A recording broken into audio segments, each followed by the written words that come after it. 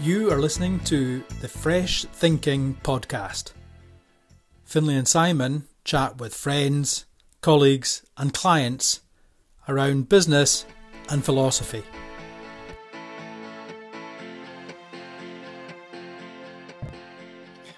Hello there and welcome to a call we're going to call Fresh Thinking.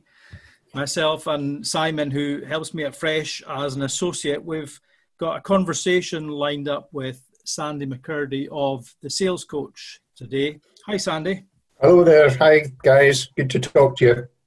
Hi, Simon. How are you doing? Yeah, I'm good, thanks. Good to hear you both. Hope you're keeping safe.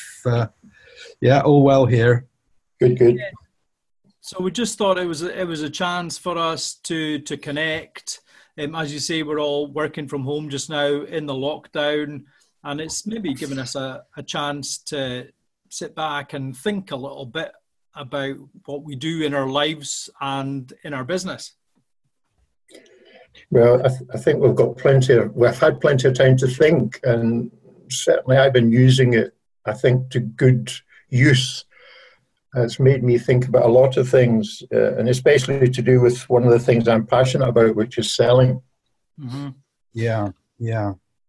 I'm trying to dig deep into my memory and basically write down stuff that I think might have been important things that I've experienced in life, so that maybe, when I've got a few things together, I can look back on it and see, and I'm sure there's stuff in there which is maybe below the surface, which will come out and shape things when we get back to normal, maybe. Yeah, Sandy, you're maybe getting on with one of your writing projects. I know there's a lot of people around the world writing that book that they've promised themselves. Yeah, my wife kept telling me that I must write the book because I always told her little stories that happened when I was a salesperson. Most of them funny, some of them unprintable. And I've got about 60 episodes that I'm gradually working on that I have to finish by the end of June, which is a self-imposed target date for the first draft of it. I think this time I'll make it an audiobook because it probably lends itself to that. But as I say, my wife keeps reading some of the episodes and saying, you can't use that one. So it's interesting. Editor-in-chief. Well, I'm finding that calls like this are quite a nice way to create content, and especially the ability to get it transcribed by, either a robot or a professional typist, and you can still tell the difference. Thankfully, I'm quite pleased to say.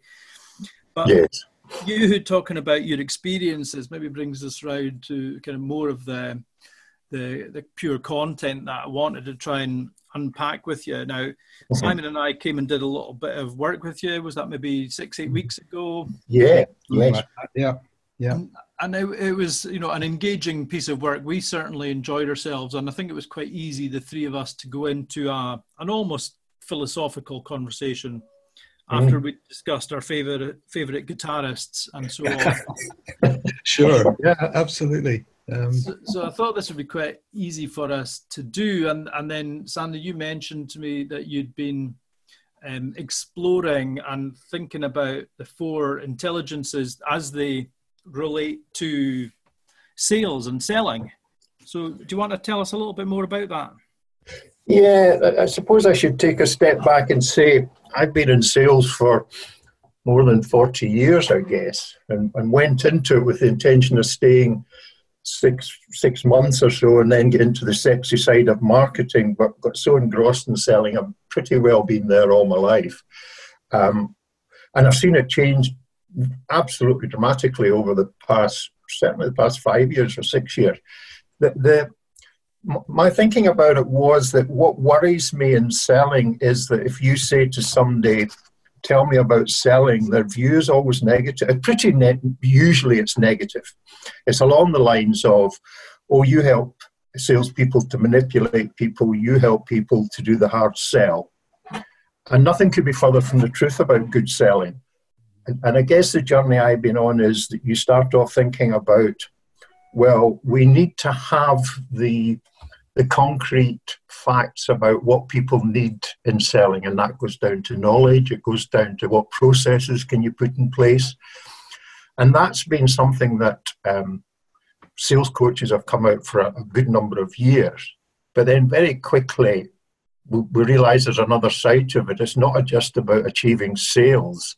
To do that, you have to build rapport with customers. So that leads into the emotional intelligence side. And so what does that mean? How do you build rapport? How do you build trust?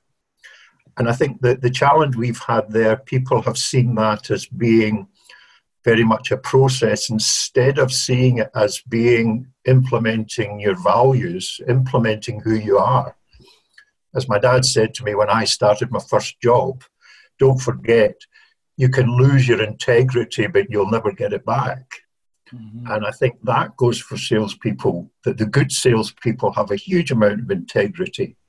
And that leads customers to begin to like them because of their behavior. Then they get to trust them. And it's only when salespeople have customers trusting them that they get the order. I think what's led on to my current thinking was meeting up with a woman called Liz Oliver. And I met her through the Women's Business Station. And she had written a book called The Change Equation. And that's had a real radical effect on me because it made me think that, hold on a minute, there's another two intelligences here that pertain to sales, but not just sales, but into our personal lives. And the third one is physical, and it really hit home with me. And the physical side really is that idea about our head, heart, and gut. And if you go back to the dinosaur days when we were chasing round, I guess it became that idea of the sense of being hardwired to danger. Mm-hmm. And I think that's something that perhaps we've lost a bit of. The only way I can explain it is that a while ago I met a friend who had a partner, and I met the partner. And I had an instant uneasiness about this person. Mm-hmm. I thought, there's something not quite right about this person. Yeah. And it transpired that this guy ended up completely doing the dirty on my friend and running to another country. Mm-hmm. And I spoke to a friend about him. She said she felt exactly the same. And I think that's what's happening in communication. The physical side, the physical intelligence is there to a greater or less extent. And it's like an alarm system, but it's much more than that. And it's been very interesting talking to Liz Oliver about it. And the fourth intelligence is spiritual. And I think 5-10 years ago, as a salesperson, and I'm probably one of the least naive persons you'll ever come across, to think about, well, where the hell does spiritual intelligence fit into sales? But I think it does not. And maybe it's easier to call it systemic intelligence, that idea about everything is connected. So a really good salesperson does take the view that what I am doing by selling this product at this time fits into a bigger picture. So that's really... the only way I can describe it is it's a work in progress, but I guess it'll always be a work in progress. Yeah, I hope that sort of gives us an idea of what I'm about. No, that's brilliant, Sandy. Thanks for sharing that with us. And I think you're right. All these models, if you think that it's perfect, then that's possibly its biggest failing. So I think that final point you made is really important. Simon may want to pick up on a couple of those things, but I'll just make one point if I could, going back to the emotional intelligence and yes.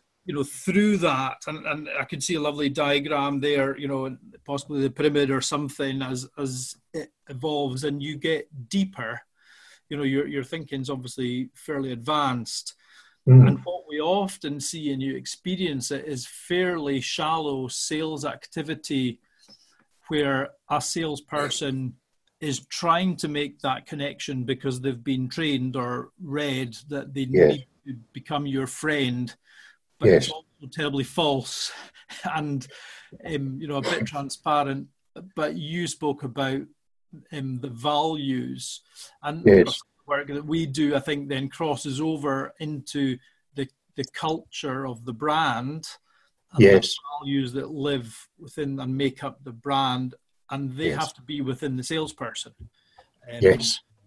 Simon, I'm sure you've got good and bad experiences of salespeople. What do you think of Sandy's little model there? Well, absolutely. I think it's a very good analysis. I think that what struck me particularly was that the last two intelligences that you mentioned, I think, are very, very closely connected, and they're really to do with intuition. And I think, for the purposes of discussion, it's interesting to break these down into different areas of intelligence.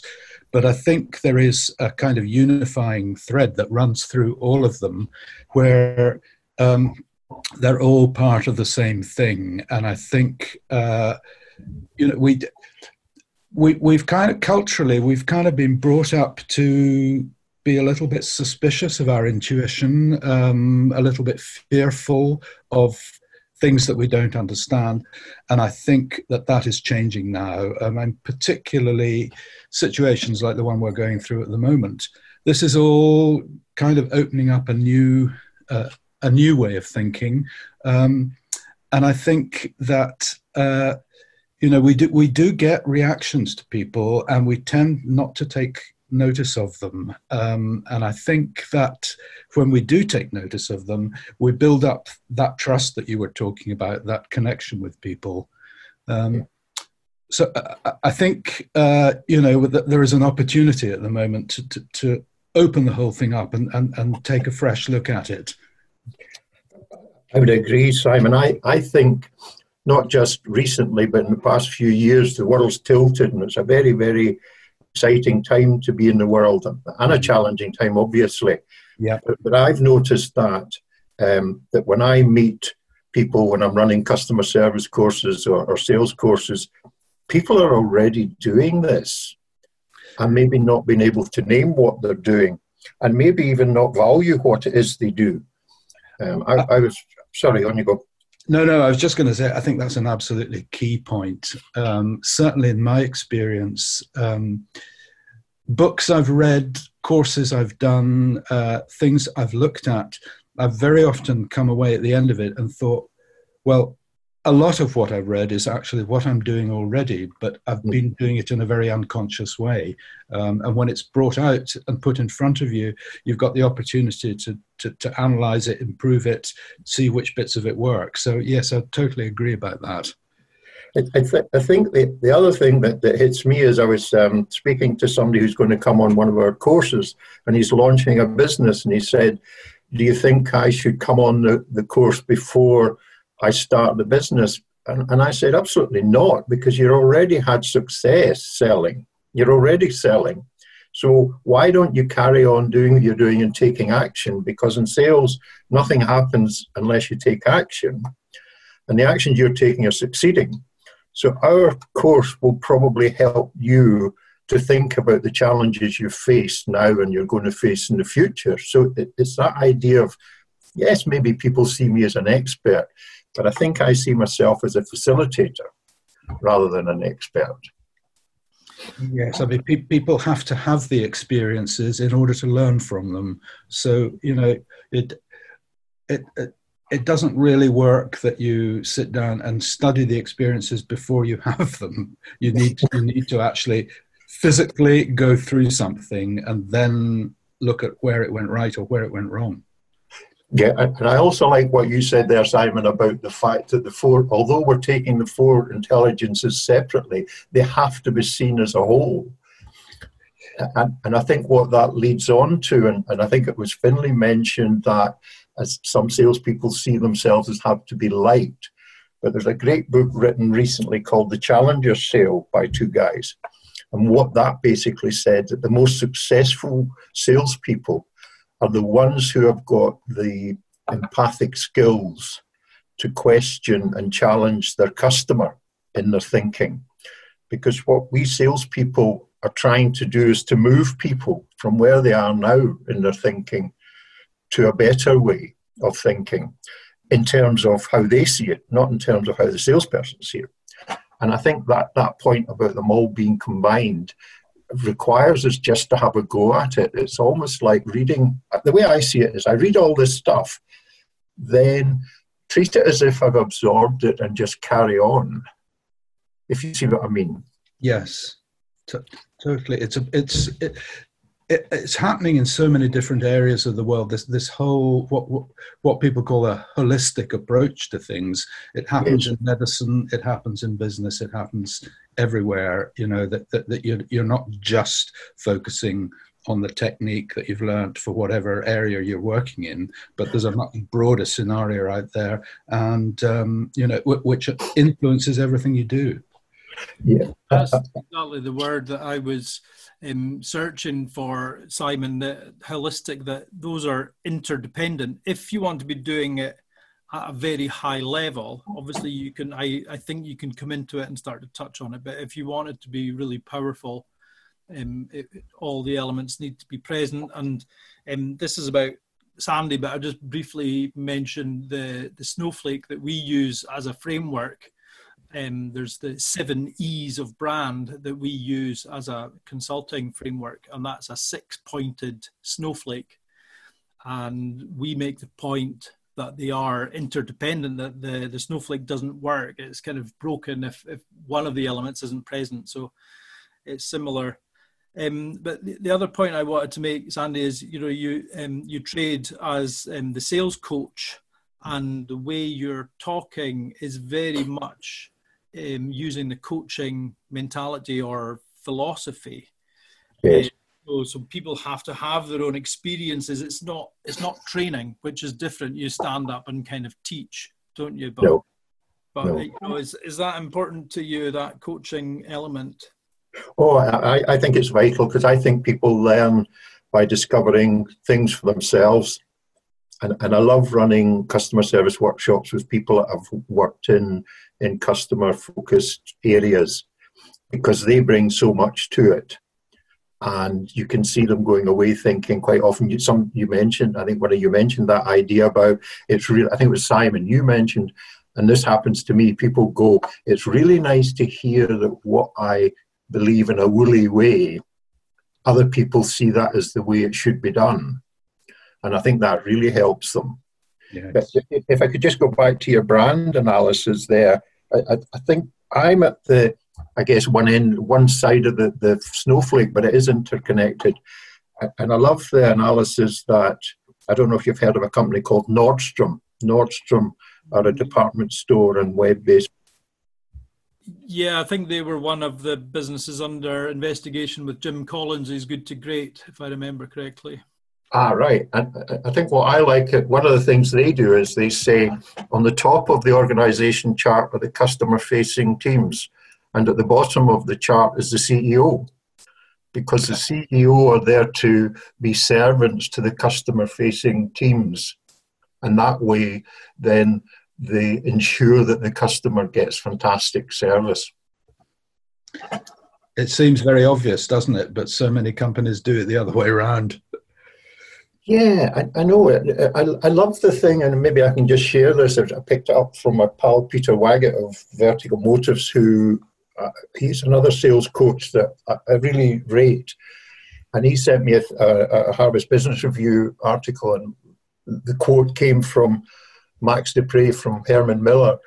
And he said the first responsibility of a team leader is to define reality. And that's not to say make everything sound rosy. It's to tell people how things actually are, so people are in no doubt, and in no doubt the way forward. And the last thing a team leader should do is say thank you. And in between the two, the team leader is the servant. And I totally get that. And some of the best work I feel I've done is to see myself as the servant to the team. And that way you're really helping the team and respecting the team to do their best.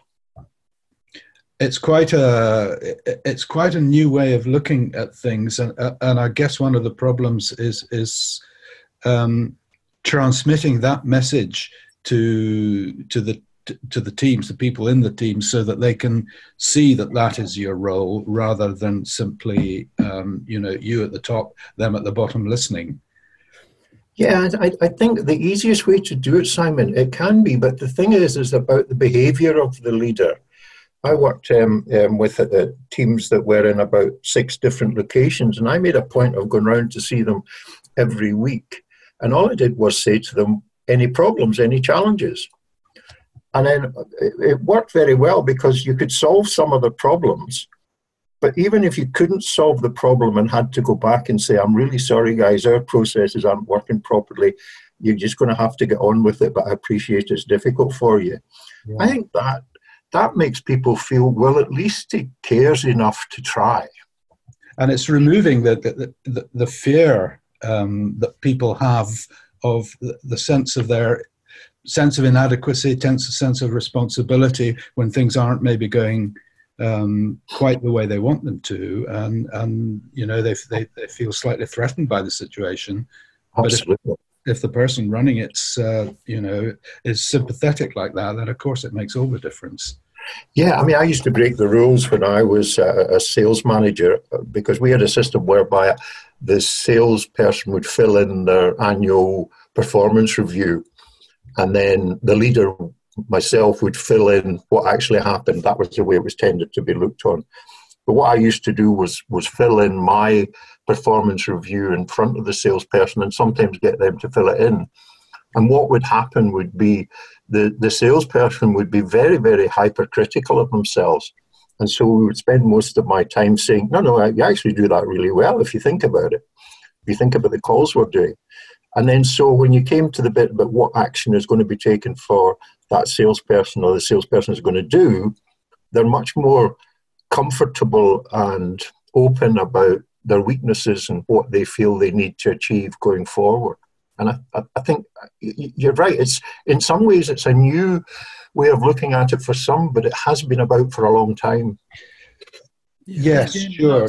Classic coaching techniques that you're talking about there, Sandy. Developing those strong relationships of trust, but yes, also giving ownership back to the performer, or in this case the salesperson.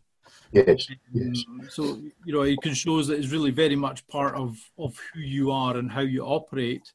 And I know Simon had a point there, but just another was how amazing it is to see those skills in an individual. So the leadership skills that you spoke about there, leading by example, and great communication skills and so on.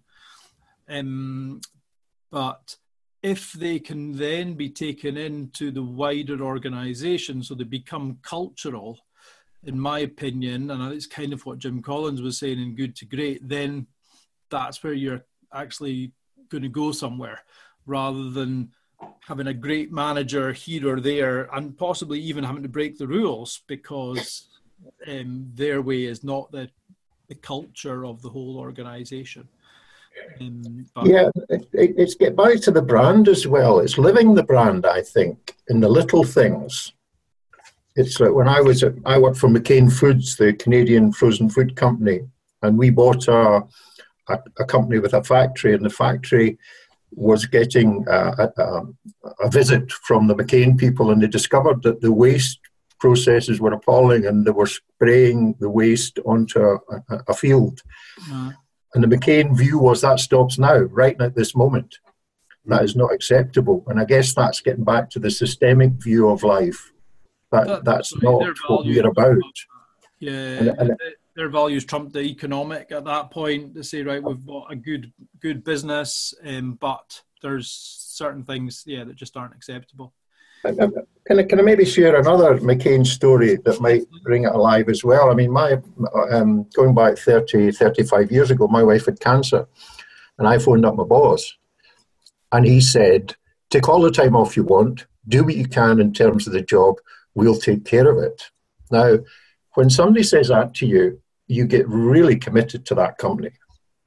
as you can imagine. Yeah, for sure. So I think that's where I see what you guys do is very much about trying to tease out the values and the feelings, the four intelligences, if you like, of a company or an organization, because you don't want the brand to misrepresent them. Yeah. You gave me Finlay, you gave me a very interesting book to read called Fusion by Denise Lee Young. Yeah. Which deals with that whole concept of there being a very definite culture within an organization. All the values, the individuals have their values, but those values must reflect the general values of the company. An interesting, and I think I can't remember which companies they singled out, but they did single out a few companies that have got that right. I think that goes back to the recruitment policy, and McCain's recruitment policy was higher attitude. We can always train people to do what we need. And I think that gets into aligning the attitude or the values of the individual with the company. I totally agree, Sandy, and I think it's an area that is going to develop. I think good recruiters and good businesses are aware of that, but I think we're maybe still too hung up on other issues within the typical CV without understanding the individuals and their values, and to see if they connect with the brand values. And I think there's potential, but that's not across the board. I think good businesses and good recruiters certainly do that. Yeah, I think you're right. I think it's that idea about, I have a thing at the moment that we get bogged down in measurement of things, just like you're saying about using the CV. And I was thinking the other day, if you try and measure things too much, you destroy the poetry and the magic. And I think that goes for selling, because you have to let people fail. You have to let people make mistakes. And if you just use measurement, then you're not going to get that magic and the big results, if you like. No, and I know that's actually the strapline that Simon uses in his photography business, finding the magic. Yes, we right. Back to those kind of further levels of intelligences, don't we? If we just get stuck at the typical IQ, are we maybe not? We're not firing on all cylinders, are we? No. I think being allowed to find the magic is the key to this. Certainly, I know that in my photography, if I'm commissioned to do something, the best results are always produced when people say, you know what to do, go ahead and do it. You have the conversations first so that you understand the client, you understand their needs, you understand what they're looking for. So they're kind of winding you up there, and then they let you go, and that's when the magic happens.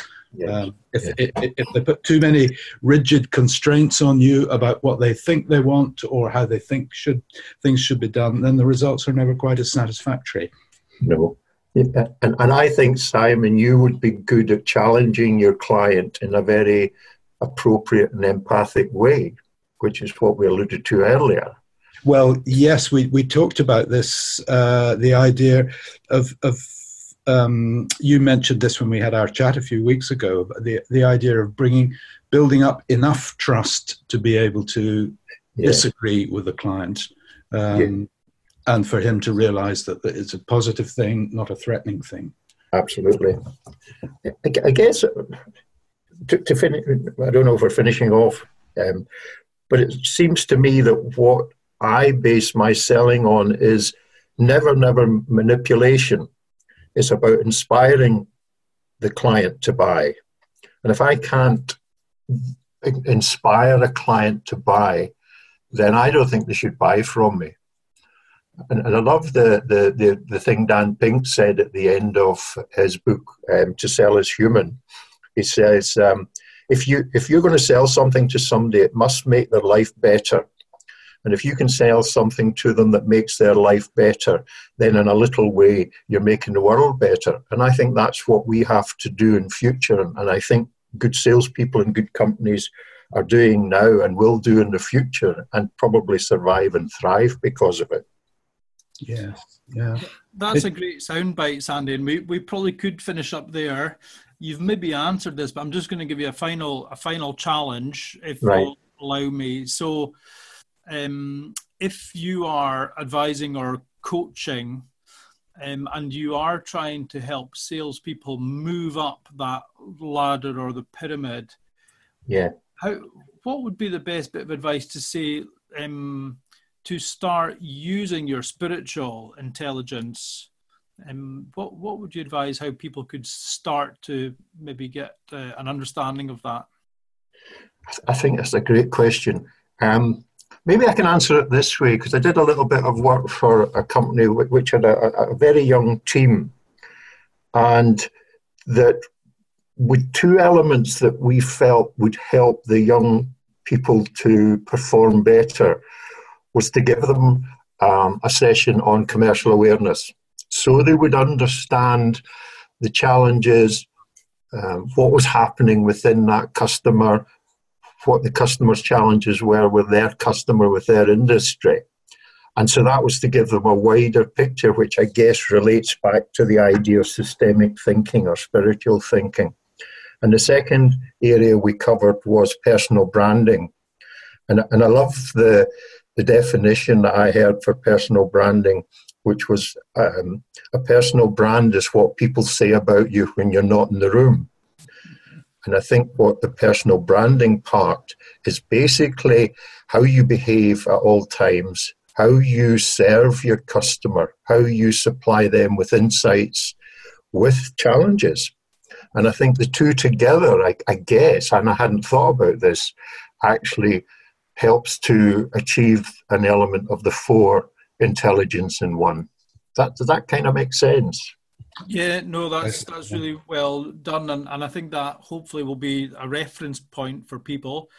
And I would just like to thank you just now. I think we'll wrap up, and we'll share this little chat, and hopefully people will get value from it, maybe change their thinking a little bit or change their behaviour, and I guess that would be a great outcome for us. So thanks, Sandy. Simon, thanks for joining us.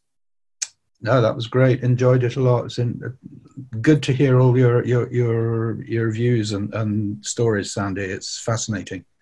Yeah, well, thank you guys. I mean, you always make me think as well. So I really appreciated this, and it's been fun.